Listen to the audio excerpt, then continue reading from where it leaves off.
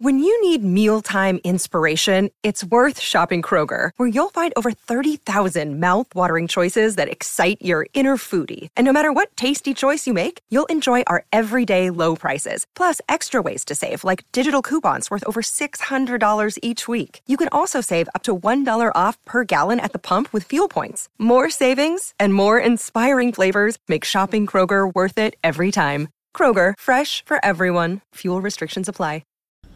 Well, howdy there, Internet people. It's Bo again. So, we have a new Supreme Court justice. You know, the one that couldn't tell you what freedoms were protected by the First Amendment during the hearing. She's now on the Supreme Court, because that seems like a really good idea. I'm sure nothing can go wrong there.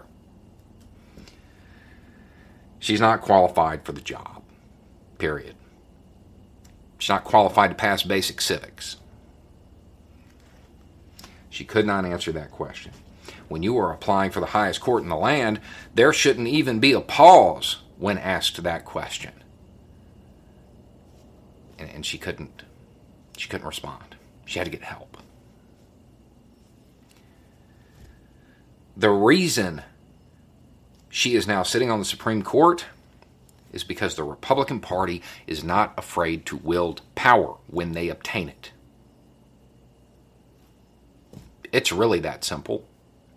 I mean, it helps that they don't have much of an ideological makeup. I mean, that the fact that power is kind of their motivation is helpful. But that's why Republicans were willing to do this.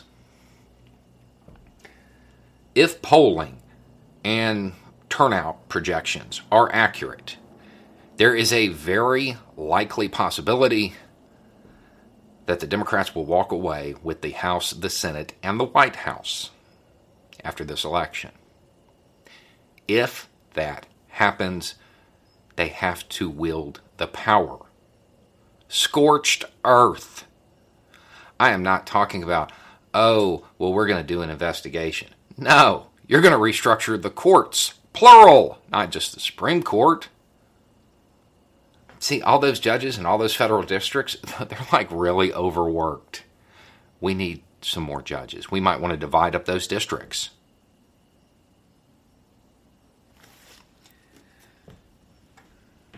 What has happened during this 4 years is pretty much unforgivable.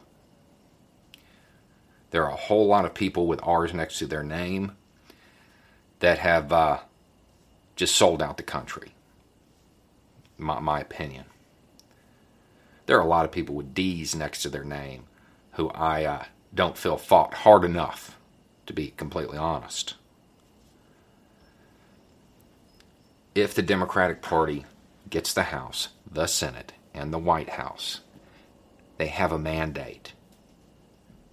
They can make changes if they have the will to enact them. They can do a lot of stuff. They can help out with health care. They can fund all sorts of things. They can restructure the courts. They get an infrastructure package through. Maybe do some environmental regulations. I understand that there are a lot of politicians with D's next to their name who are not ideologically motivated, and that's fine. But if the Democratic Party has the House, the Senate, and the White House, and utilizes that power to make things better for the average person, they will retain the House, the Senate, and the White House. That's part of the problem, is that the Democratic Party seems very unwilling to exercise power, very unwilling to wield the power when they have it. In this case, they can hammer enough stuff through to actually get the progressives on their side. Maybe get them to show up and vote next time. Like out of, wanting to support the Democratic Party rather than just trying to stop Trump.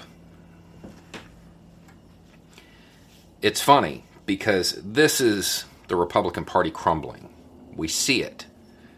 It is shifting to a far, far right that is unidentifiable by the rank-and-file Republicans when they sit down and look at policy. If they sit down and look at policy. The Democratic Party cannot just follow suit and become the new Republican Party, become the new Conservative Party.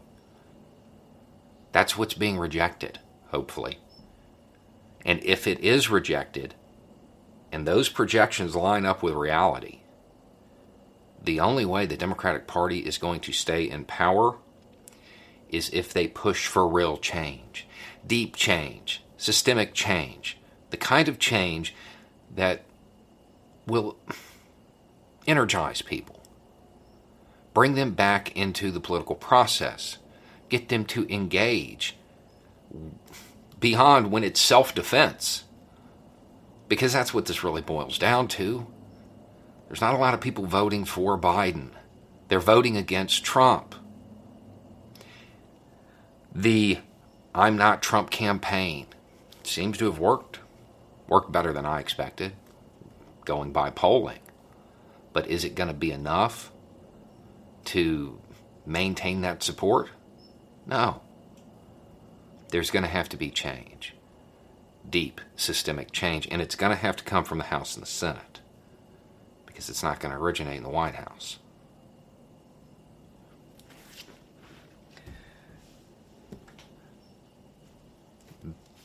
That Supreme Court confirmation is appalling. It is appalling. The second she was unable to answer that question, those hearings should have been over. There's no way you give a lifetime appointment to somebody who can't answer a basic question about the Constitution. You don't do it. But they did. Because their ideology is power.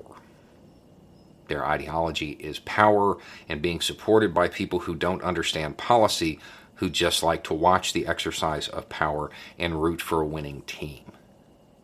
That's it. Strongman authoritarianism. If the Democratic Party wants to maintain the base of support it currently seems to be enjoying, they're going to have to actually do something. And doing whatever it takes to nullify her vote should be at the top of the list.